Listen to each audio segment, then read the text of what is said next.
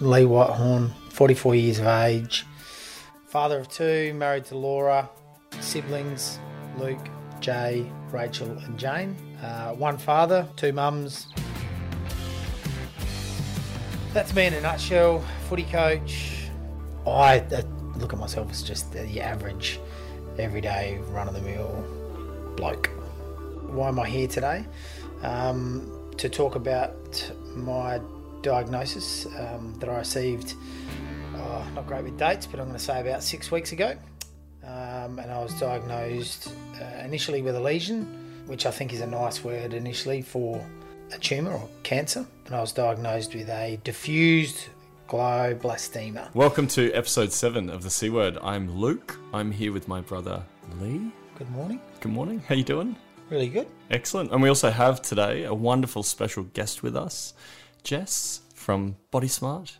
I'm good. How are you guys? Awesome. Apologies for last week's episode that didn't come out. It was meant to be this exact episode, but it seemed that after we had a wonderful conversation, the machine decided to break on us. So we weren't able to go live with that one. So here we are doing round 2. But first, before we jump into anything, I guess check in with you. Mate, it's been a week since now that we've had the extra week. You finished up mid last week, wasn't it? For your first batch of treatment? Yes. How you feeling?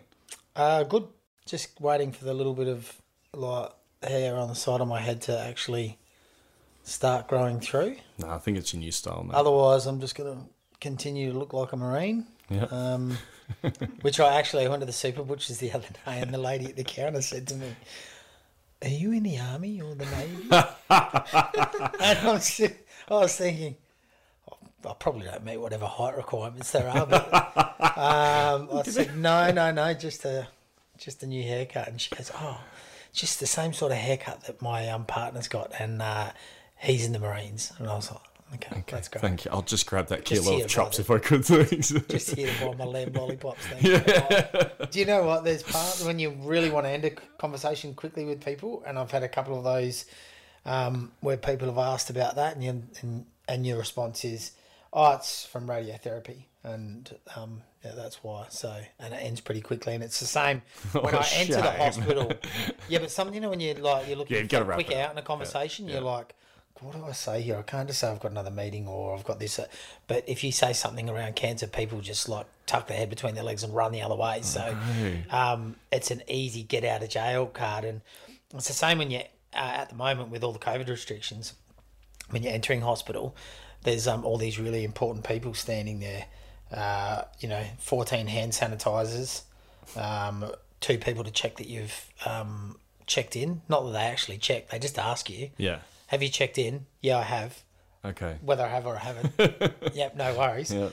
And then there's someone that you can only be in there if you've actually got an appointment. There's no visitors. And so every time they ask, "Do you have an appointment, sir?" And the people that know what they're doing know that the little yellow card I have means that I'm going to radiotherapy. So they just straight away say, "Yep, he's got an appointment, he's fine." But then every now and then you get some security guy that wants to be a cop, and save the world, but he's just a security he didn't guy. quite get through it, yeah. And that, do you have an appointment here, sir? And I'm like, "Yeah, I do. Radiotherapy. I've got brain cancer." And they just shrivel back and walk away. Shame. And you walk off and you kind of just think, just stay in your box, champ. Okay, no need to step up with the chest out. Yeah, mic drop. See you later. Yeah, it's kind of that moment. And then I feel bad about 50 metres away, walking away, and you go, I've probably just really put a downer on that guy. So I make a point of when I leave that I make eye contact with the couple of times that it's happened, that individual, and just, "See you later. Have a great day." Yeah, right. You look at him, make eye contact, you point at your head and you're like, "See, that's right." Yeah, I'll give him a steely look. It's sick. Yeah. How are you feeling after, where are we at now? It's like a week and a half almost, or a week and a couple of days since you... Yeah, week and 2 days. Yeah, since you finished. How are you feeling? I feel really good. Okay. I don't know how I'm meant to feel. It's funny, everyone asks you that question. How do you feel? And I'm like, I feel the same. Okay, well, in comparison to how you were during treatment to where you are now, how do you feel? Good. You definitely have a couple of days where your body is detoxing, and not, detoxing with a lemon juice diet or something, like actually toxins coming out of your body from your medication.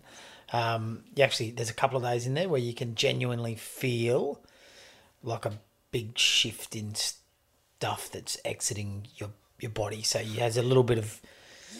Are we talking quite literally here? Or you're like. No, there's moments where you feel like a little bit nauseous, like just a tiny bit, and you're like, right.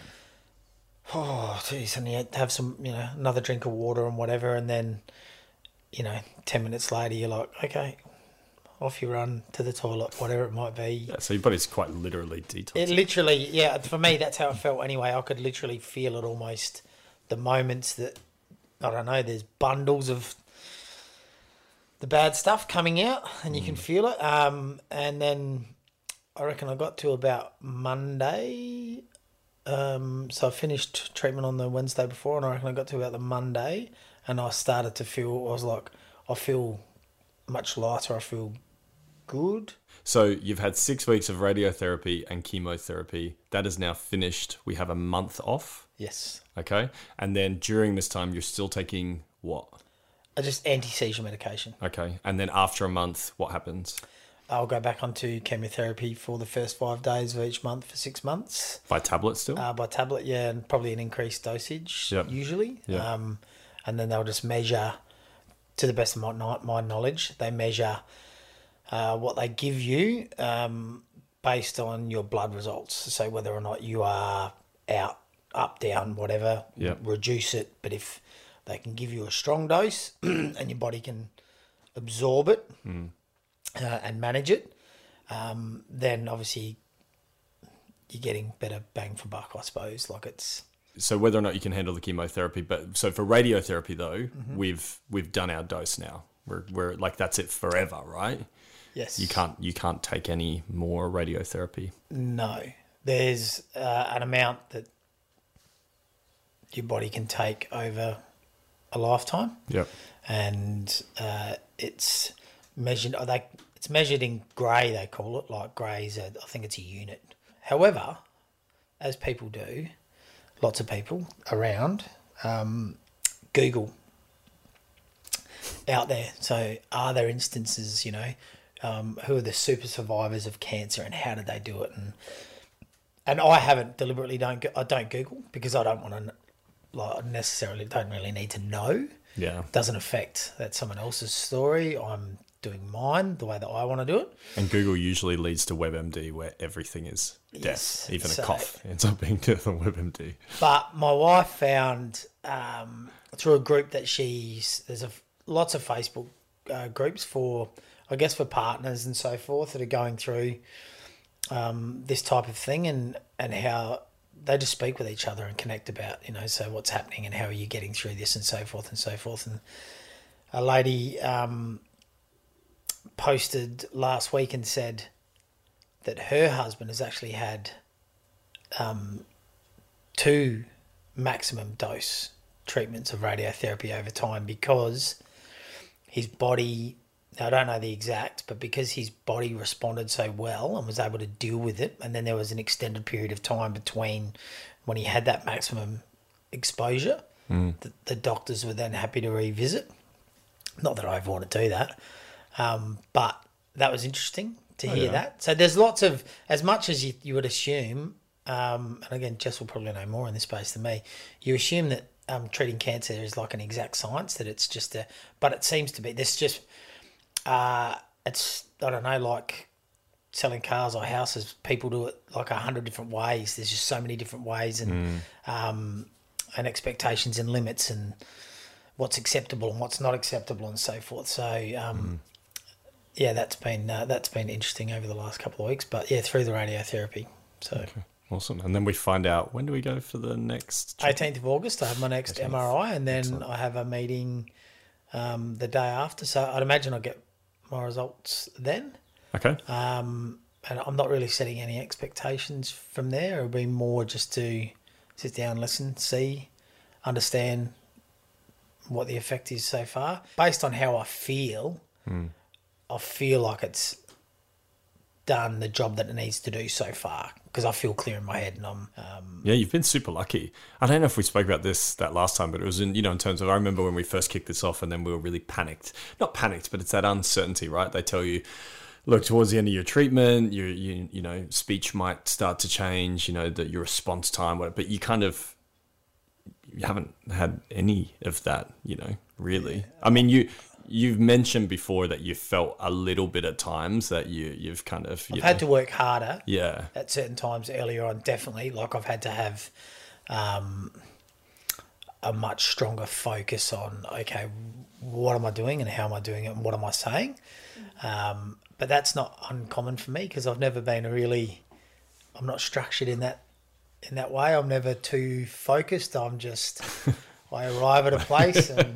Look, I don't want to say anything. I arrive at a place, and whether that's work or football and so forth, and I've obviously always got some sort of plan, but I'm always prepared to, well, it's going to change, so I need to be flexible in that space. So I'm structured but unstructured at the same time. So I haven't really been too focused on that side of things, I suppose. Now, what you were focused on, and I think is very important, is your night out the other night, a week after treatment. Yes. I mean, I think we could almost do an entire episode based on the amount of times we spoke about this throughout this series. No, I don't mean on your actual performance. My marriage would be over.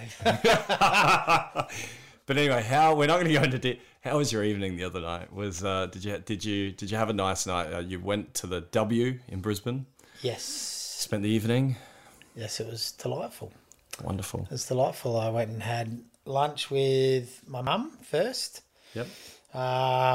Which worked well, because I got a free ride into the hotel. Then went and checked in.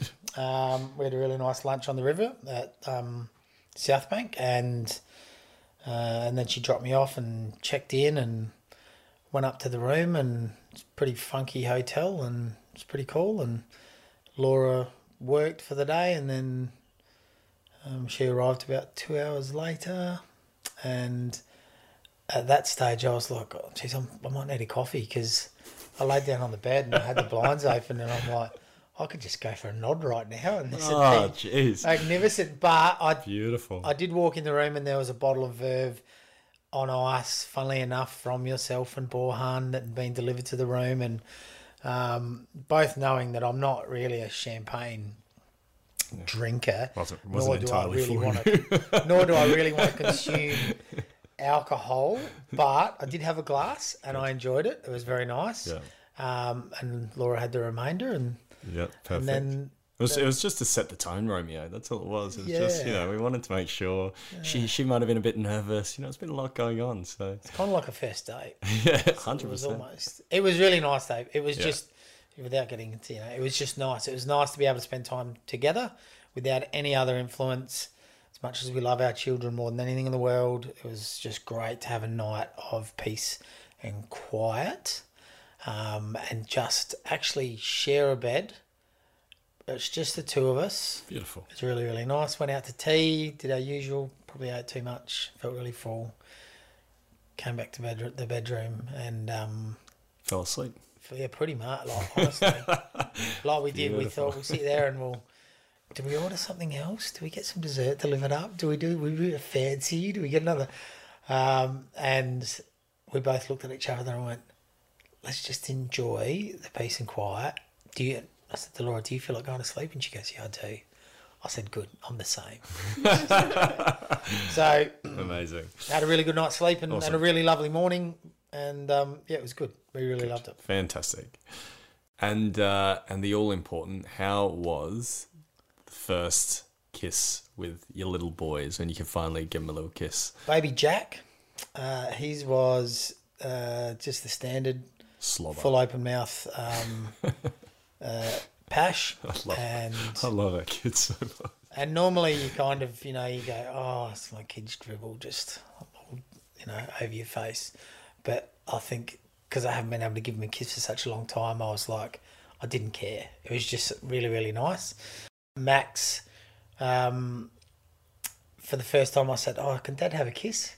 And his answer immediately was, no, Daddy, not yet. Oh, Fair okay, enough. rightio. But then he Mate, came. don't be walking in here thinking you just run the place. Yeah, and he came running back later, and he's like, "Oh, Daddy, can I have a kiss now?" And I'm like, "Absolutely." So it was really, really nice. It was good. Now, today's episode, as I said, we've got Jess here. Jess, for those who are listening along, has been your exercise physiologist. Is that the right term? Exercise physiologist for the last 6 weeks, and probably ongoing for a period of time, I would imagine. Jess, welcome. Thank you. Thanks for coming and chatting with us today. Can you give us, before we dive into it, so obviously you've been looking after Leroy over the last 6 weeks in terms of exercise and training, which has been amazing for him. I'm sure great for you also. Amazing for both. Yeah, good. But before we dive into that, can you tell us a little bit about you and your background and what you do? Yes. So I'm an exercise physiologist at Body Smart in Paddington. But then I also do research. So I'm studying my master's in philosophy at Griffith at the moment, and I work with a group called Improving Health Outcomes for People. And our main aim is looking at cancers and improving outcomes for certain cancers. What's your pathway to doing something like this for the work that you do? I don't know if I'd call it a pathway, probably more of an explosion. It's all over the place. Finished school, had no idea what I wanted to do. Chose a double degree in exercise science and business because I thought two looked better than one. Okay, good. Even though I had no idea about business, and I think I failed my first accounting unit. That was a good time. So then I dropped out, and then I went, I hate uni, I'm never going back. And I worked full-time in a retail store and realised, uni's probably a bit better. So I went back to uni, and I just started in exercise physiology after I'd been working with an exercise physiologist. And then a few years into that, connected with some teachers and got into research. And now I'm doing my master's and looking to do a PhD. So, what drew you to doing exercise physiology? What's your why? What's your why? Why do you do it? So I was always very lost in what I wanted to do. I had no idea what exercise physiology was till about 2.5 years ago. That's midway through my degree. That's good. Yeah. First half of it, you're just rocking up at a place and learning about something. I was like, cool, this works. Yeah. So I actually had eating disorders after I retired from gymnastics in school. So from year 11 until probably the second year of uni, I was dealing with that. Went the typical path, went to a lot of different psychologists, doctors, dietitians. Nothing really helped when it came to changing and just overcoming that. And that was definitely one of the things that was holding me back from progressing in my life. So I kind of just thought like that was my life at that point in time. I wasn't studying, working was just to earn money so that I could do basically nothing. Yeah. And then my mum took me along to her exercise physiologist one day throughout that time, and I started working with them. And I kind of got a reason to get over my illness. I started training again. I started having goals. I started learning why I needed to eat. And that kind of turned life around for me, I guess. And then having that experience and that having such an impact in my life and really changing the course of my life made me want to go into exercise physiology itself. Yeah, wow. That's a pretty big story. Like, I mean, to go through that, but incredible to see that in order to overcome it, it was that ability to kind of learn a bit more around the psychology to it almost, it sounds like, in terms of, why is it important to eat? How do I, do you look back and think about that period of time? Like in terms of you said from around grade 11 through to kind of your second year in uni. Do you feel like a completely different person after kind of overcoming that? And even now, in comparison to maybe like 2 years ago, I feel quite different as well. When I first started in the degree, I feel that I just overworked myself and overloaded myself with opportunities because I felt that I'd wasted time because I'd spent 2 or 3 years just trying to get myself right and not going to uni or doing anything, just trying to overcome what was going on at that point.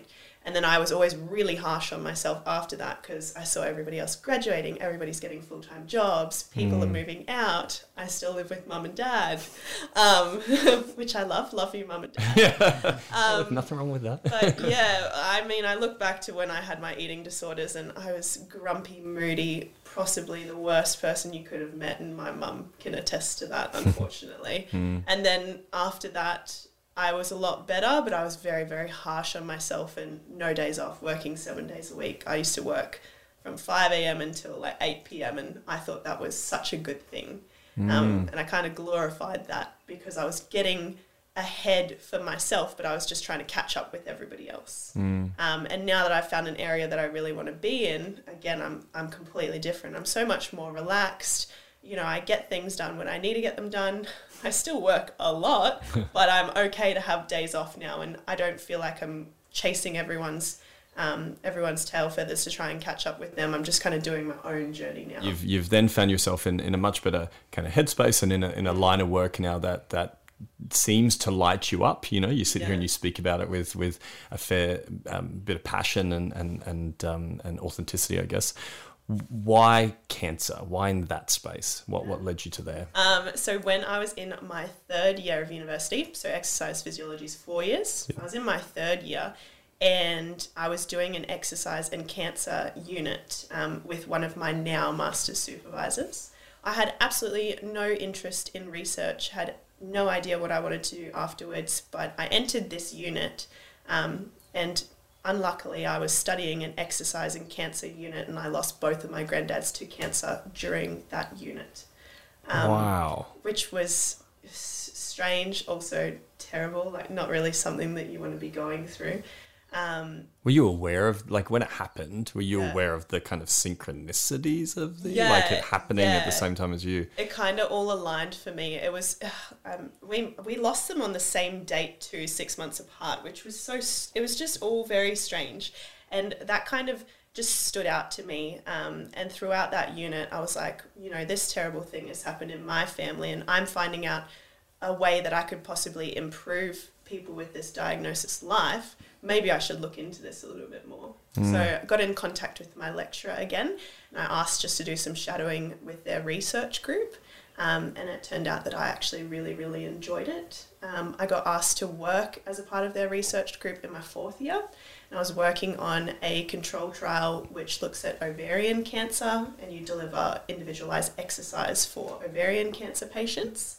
And I just found that I love that. Like, it's so nice to be able to make such a difference during somebody's life when they're going through something like treatment and chemotherapy. A lot of people don't have other support other than us in the intervention. And one of the main feedback pieces that we get back is how much we've helped just being there. And just knowing that throughout my 4th year, I was like, right, I'm going to try and make a big difference in this area because there's obviously more support needed and there's a lot of work that can be done. So we need some people to do it. Was it both long-term for them, short-term? Like, what was their story? They were two very different stories. So one of my granddads was diagnosed with kidney cancer, which spread to his lung. And he had that for 11 years. Yep. And I think his survival rate was supposed to be a lot lower than that, maybe 5 or less, especially because he was a bit older. But he was incredibly active. He'd be in the garden. He'd be putting the Christmas lights up on the roof when the doctors told him not to. He's like, well, I'm going to do this. And they had the best Christmas lights in Perth, so of course he had to do it so he could win the competition. So he spent 11 years with his diagnosis, and it was only towards the very, very end where he got quite sick and we lost him. But then my other granddad in Brisbane, he got diagnosed and a few months later he'd passed. But they had very different lifestyles, and one granddad super active and got through his journey pretty well, and the other one not very active, quite sedentary, you know, after diagnosis. And I feel like that's maybe one thing that could have played a part in him leaving so quick, but also something that I thought would be good to investigate to help others if that is something that played a factor. What a powerful story. Like, I just look at that and think, you know, do you look at it now when you kind of lay it out in that way and kind of go, there's so much information in it. It's almost like speaking to you in terms of what you do now. And I don't know, I listen to that and it just blows me away. Yeah, well, like at first when I stumbled into this and you guys are like, what is your why? I don't know, it makes me happy. And then I thought about it more and I thought about all the things that happened, and you can kind of piece things together in your life. There's different points where you take one road or another, and certain things make you do that. And I've found that these are the few things that have happened in my life that have turned me towards different roads, and they've all kind of led to this one. This is with my coach hat on, I guess. And listening to you say before that you felt like there was a period for you where you had wasted time and you then wanted to overwork to compensate for that. Yeah. But in hindsight, it's not wasted time. It was just probably waiting for everything to align to place you in the position that you're in now. So it's absolutely not wasted time. I think a lot of people look at that and go, oh, wasted time. Yeah. Whether you having everything you go through, you should be able to draw some learning from that then helps you to take the next step wherever you're going to go. And it's obviously now put you in a position where you're passionate and enthusiastic and really genuine about your job. And for me, asking how have I found it so far, you know what I'm like when it comes to training. I'm a bit stubborn, and I just only like things my way. Yeah, we know that from Pilates. We're all aware. I only like things my way. And how did you go handing over the control to someone so I just fantastic? had to assess early on, and just to give everyone an understanding of Jess and I guess what she like visually looks like. For someone that's gone through what you've gone through in terms of having an eating disorder and so forth, she's when you first meet and see her, my initial reaction was, I'm not going to mess with this individual because she looks like she could snap me in half. and that's just with her mind. And, yes. And for me, that was like, okay, so this is a person that believes in what she does, clearly on a daily basis does some form of or forms of physical activity. Let's say daily. Looks really strong, comes across but nice and calm. And isn't worried about adhering to a plan, I guess. Like has a basic plan and has it there, and there's research that obviously goes into it. But then for us, it was about she wanted to find out a bit about, okay, so who are you and how hard you're going to push, or what do you want? And then finding that balance. And for me, that was what got me in initially. And I remember speaking with Rachel, because Rachel was doing some different training. As we know, Rachel does 1,000 different types of training. Our sister, Rachel, loves to train and does a lot of different stuff. And she said, how did you go with Jess? I said, she was really good. And she said, oh, why? And I said, oh, because she's tough. Well, she's tough. She's smart. She knows all the little details. But she's tough and she's smart. And then Rachel did a session with us post Pilates. So we've done a Pilates session because the Pilates, it's hard enough for a former Pilates. Oh, I mean, it was great because Lee's quite strong already. So he'd never done Pilates before and just jumps on the reformer, and we're just doing like double leg press. He goes, oh, whack on more strings. It's like, rookie error. Okay, you put on more if you want. Just ego-driven stupidity. Mate, we're not back in the footy club rooms, all right? Like, just rein it in. Yeah, but actually default, like you go back to, legs are strong. Yeah. Like I might not have trained them for a while, but I know that I can easily go to this number 4. But what I didn't understand was that I was working different ends of my muscle, like the muscles in my legs. Tiny, tiny little Just muscles that you've little never ones. even seen before that are sitting in there. And the moment you work them, they make your entire legs burn like they've never burned before. Yeah, and again, the only time I can ever remember being sick from training throughout my entire football career and training and so forth is when you really work your legs. Like you can work your upper body, you can smash the hell out of it, and it recovers pretty quickly off it. But your legs just with the amount of lactic that you can build up and so forth. That's where you get sick. And if you really have a big leg session, guaranteed. How has this helped you in this process? Why is this so important? So I guess the purpose of today is to hear your story, hear about what you do, and we'll dive a little bit more into, I guess, the research and the other pieces of work that you do, which is important. But for you, Lee, why does this matter? Like, could you have not done this and come out in the same way? No. Look, I probably would have the same positive approach, but again, that can just be words. And you need actions rather than just words with whatever it is you're doing. And for me, the physical activity component of it has been critical. It makes you, when you leave, you go, good, I'm still functioning. I'm functioning well. I can lift that weight. I can perform this activity. I understand the purpose of this. I feel good. I can feel strength coming back into my body. And that's really important. For me, that's really important.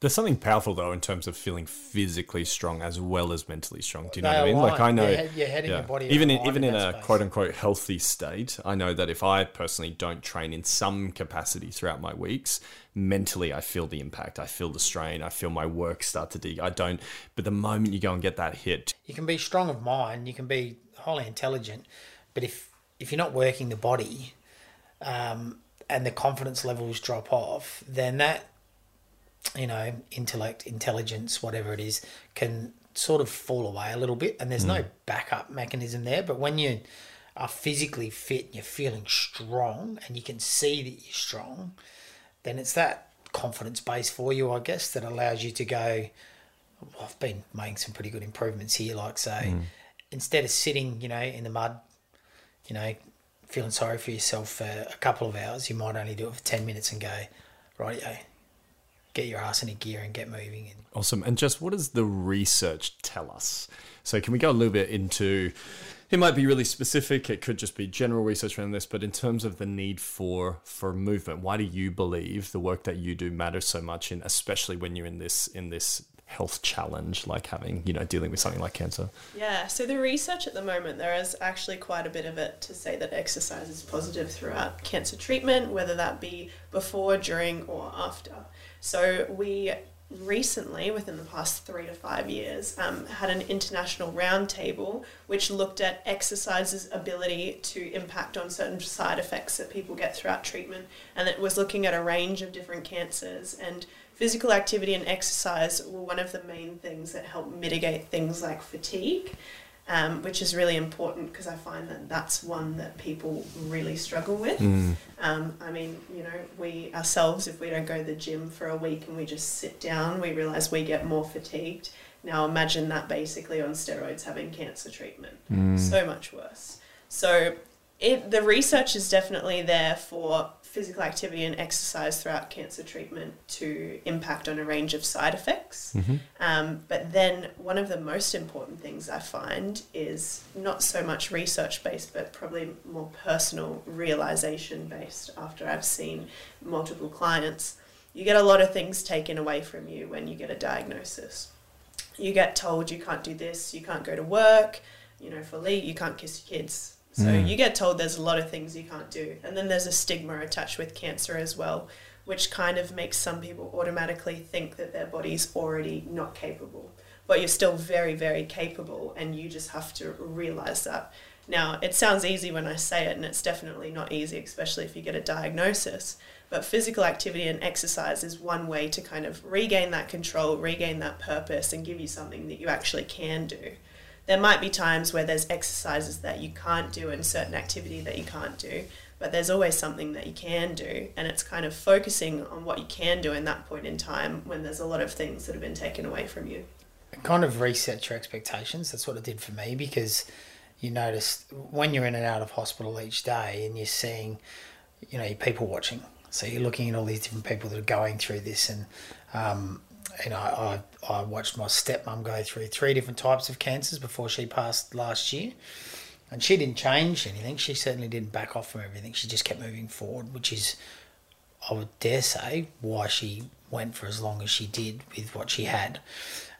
So it just, for me, it helps reset a little bit of belief in yourself, and that, and And, you know, you'll sit down with one doctor and they'll tell you, you need to rest, you need to relax. But within me, I've got this thing that's saying, no. Don't tell me that I've got to stop and I've got to relax, because I don't feel like it. Mm-hmm. So why would I?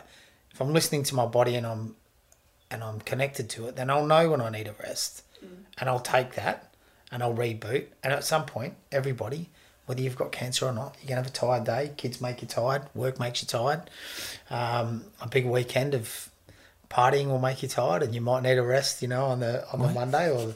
Why are you looking at me when you say that? just because you're there. So it just resets those expectations, I think, for me, that empowers you a little to go, well, actually, I am capable of still undertaking these things. The sad part is that I'm lucky that I've got quite connected, and there are a lot of people that support me, and I have access to this. But there are a lot that don't. There are a lot of people that you see come through for treatment that are on the bones of their bum and have nothing, and have travelled 2 hours for treatment. And, you know, so 4 hours of their day is taken up with just travel. And then they're surrounded by people that are all in the same space. And, you know, and tends to be a lot of negativity in the waiting area. Like, you sit there, I'll always go and find a space of my own. If I won't go and sit with people if they're all sitting there with sad faces, go and find a space of my own. And so I'd really like to see over the coming years that this type of stuff is made aware to people and is accessible. And because if it gets you an extra 12 months, 24 months, 3 years, whatever it is, who knows? Your state of mind, for me, is the key to getting through all of this. If you can be in that strong state of mind, it will push you far further forward than you will if you become sedentary and stop. So how can and yeah, I completely agree with that, but how can, so to your point around accessing it and making this more accessible, how do people access something like your service right now? Like, can everyone get access to this? Because I know initially you were talking about getting a certain number of services or something. Yeah, so everybody does have access to something like an exercise physiologist, but then the issue with that is equity. So people may not be able to afford private exercise physiology throughout their treatment, and that's very fair. I mean, treatment is expensive, and putting other things on top of that is really difficult as well. There's nothing government funded? There is. I was scared. So when it comes to government funded things, there isn't a lot at the moment, and that's definitely something that my team is trying to work on. But what there is this thing called an enhanced primary care plan, and it used to be called a TCA, and I think that's a team care agreement or arrangement, one of those. So what you do is you go to your GP. If you have something like a chronic health conditions, that includes cardiovascular disease, diabetes, cancer falls under that bracket. So you and the doctor discuss your eligibility for it. And if you are eligible for it, then it's something that can be arranged. And what it is it's 5 sessions with any allied health professional over a calendar year. So within 12 months, you get 5 sessions, but that's all you get refunded by the government. It's up to yourself and the doctor to also discuss how those are divvied up between practitioners. So being an exercise physiologist, I often don't find that the whole 5 are sent to us unless somebody is really keen for it, which is amazing because I do love getting all 5 of them. You can also have them divvied up between physios and dietitians, and I think occupational therapy is on there as well. But basically, whatever you need to get through your journey right now. What makes them eligible? That's a good question, and that's up to the GP. Oh, okay. Yeah. So it's not like a standard, like, no. This is your eligibility. So it's not a standard like tick and flick.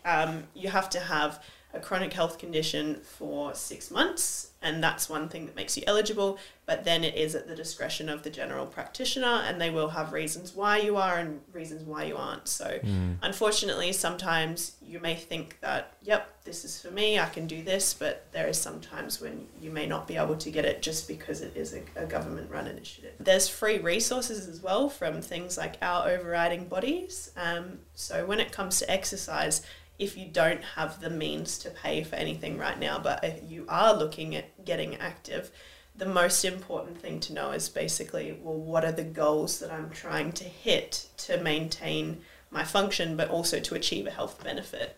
So the current recommendations state that you should achieve 150 minutes of aerobic activity per week. Sounds like a lot. It's only 20 minutes of walking a day. So 20 minutes of walking a day is enough to improve your health. On top of that, 2 resistance training sessions a week is also recommended. So that doesn't mean that you need to go to a gym. Resistance training session can occur inside your house. So you can do things like bodyweight squats, calf raises, walking lunges, wall push-ups, floor push-ups if you're super strong. So there's all these different things that you can do without needing to spend any money as well. But the most important thing to know whilst you're going through a cancer journey is, what are your restrictions? Okay. So the easiest thing to do is to walk, but then there's a lot of other things that can be done as well. So if there is people who are looking to get active but they're not sure how to, and they don't have the means to access services at the moment, there is a few websites that you can go to which give you general guidelines. So these are from Exercise and Sports Science Australia, so that's our overriding body in Australia.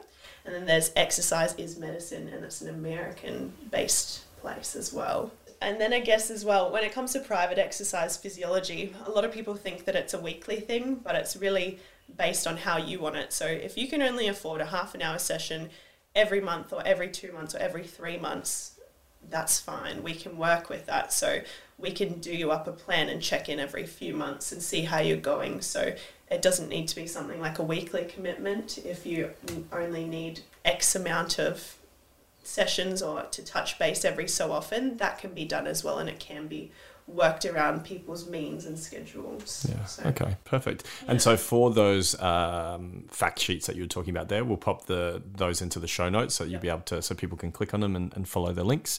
From you as an individual, what's your advice to anyone who's currently maybe going through treatment or about to go through treatment? What do you kind of recommend, or what is your advice when it comes to exercise? That's a good one. I guess my general advice is, don't get stuck with the fact that people tell you you have to rest. That's such a traditional belief, and if somebody tells you you have to do something like rest and you don't really agree with that, then I would say kind of follow your own lead. The most important thing is staying as active as you can. So the typical move more, sit less that we've all heard about and are kind of like, oh yeah, whatever. That's so important, and it's so important at that time as well. If you want to give yourself the best chance to overcome things like side effects and to manage things like fatigue and nausea and pain, activity is one of a very, very good way to do so. And I just see this from my clients in general at the moment. So the best thing that you could do for yourself is keep walking, keep moving. You know, if your exercise or your activity is cleaning your house, clean your house as much as you want. Just try to sit as little as possible or be inactive as little as possible, because the more that you can do now, the better you're going to be afterwards. Leroy, any advice from you, from someone who's been through it? Oh, just get kids, then you're always active. Fair enough. Yeah. No, absolutely agree. I think number one is listen to yourself, listen to your body. It sounds funny, listen to your body, but if you really pay attention to it, so if you're training, don't wear earpods, don't listen to music, because you can't, for me anyway, this is just my personal opinion, when your head's filled with that music and that's going on in the background, you're not actually paying attention to your body, you're not listening to your body, you're not feeling everything, you're not listening to your heartbeat and its rhythm and how you're feeling and whether or not I can take it up a bit or whether or not I need to knock it back a little bit, because your focus is elsewhere. And I've always been like that. Listen to your body, and for me that's the only way you can do it, and understand what you're capable of and work up to it. Don't go straight to the ceiling, because you'll end up like I did with Pilates and have a sore bottom cheek for 2 to 3 weeks afterwards because you've overextended yourself. And then we all have to hear about it. Yeah. So know where your limits are, work up to them. Make sure that you're pumping heaps of water into your body. That's the one thing I've concentrated a lot on, because there's a million different things that you hear about, whilst you're doing this stuff. Try this, do this, eat this, have that. Water, just get the fluid into you, and help repair your body, obviously, and help flush your body and so forth, and connect with others where you can. So even if it's just the person next door, you know, you might have a 90-year-old that lives on their own and you're like, well, they like to go for a short walk. I'll go and do that with them. Make that part of one of you, because you've got some connectivity there whilst you've got activity as well, which is, for me, is really important. And if I was doing the training on my own, I wouldn't have the connectivity that I've got. So connecting with someone while you're training, for me, is really important. Finding that connectivity doesn't mean it's always going to be a PT or an exercise physiologist or so forth. If you know enough and you know what your base limits are and what you can do, who's the person you connect with the best that you can go and do that with, and just stay active in that space, I guess, is cool. What I would suggest. Yeah. Awesome. I think that brings up an important point about listening to your body. You're probably the one who noticed that something was not quite right in your body when you went to a doctor to get yourself looked at and eventually got your diagnosis. So you're the best one to know your limits at the moment and if things feel right for you. So that's definitely one thing, is when you're training, listen to yourself, and if it doesn't feel right, it's probably not right. If it feels good and you feel like you can do it, then by all means go and do it. And that's something that's very important to remember, because once you get a diagnosis, often you just kind of, you lose that with yourself. You're like, oh, I don't know what I can do, like what can I do? And you kind of second guess everything you do. But just because you have a diagnosis like that doesn't mean that you need to second guess your abilities, because they're still there, but your confidence might not be.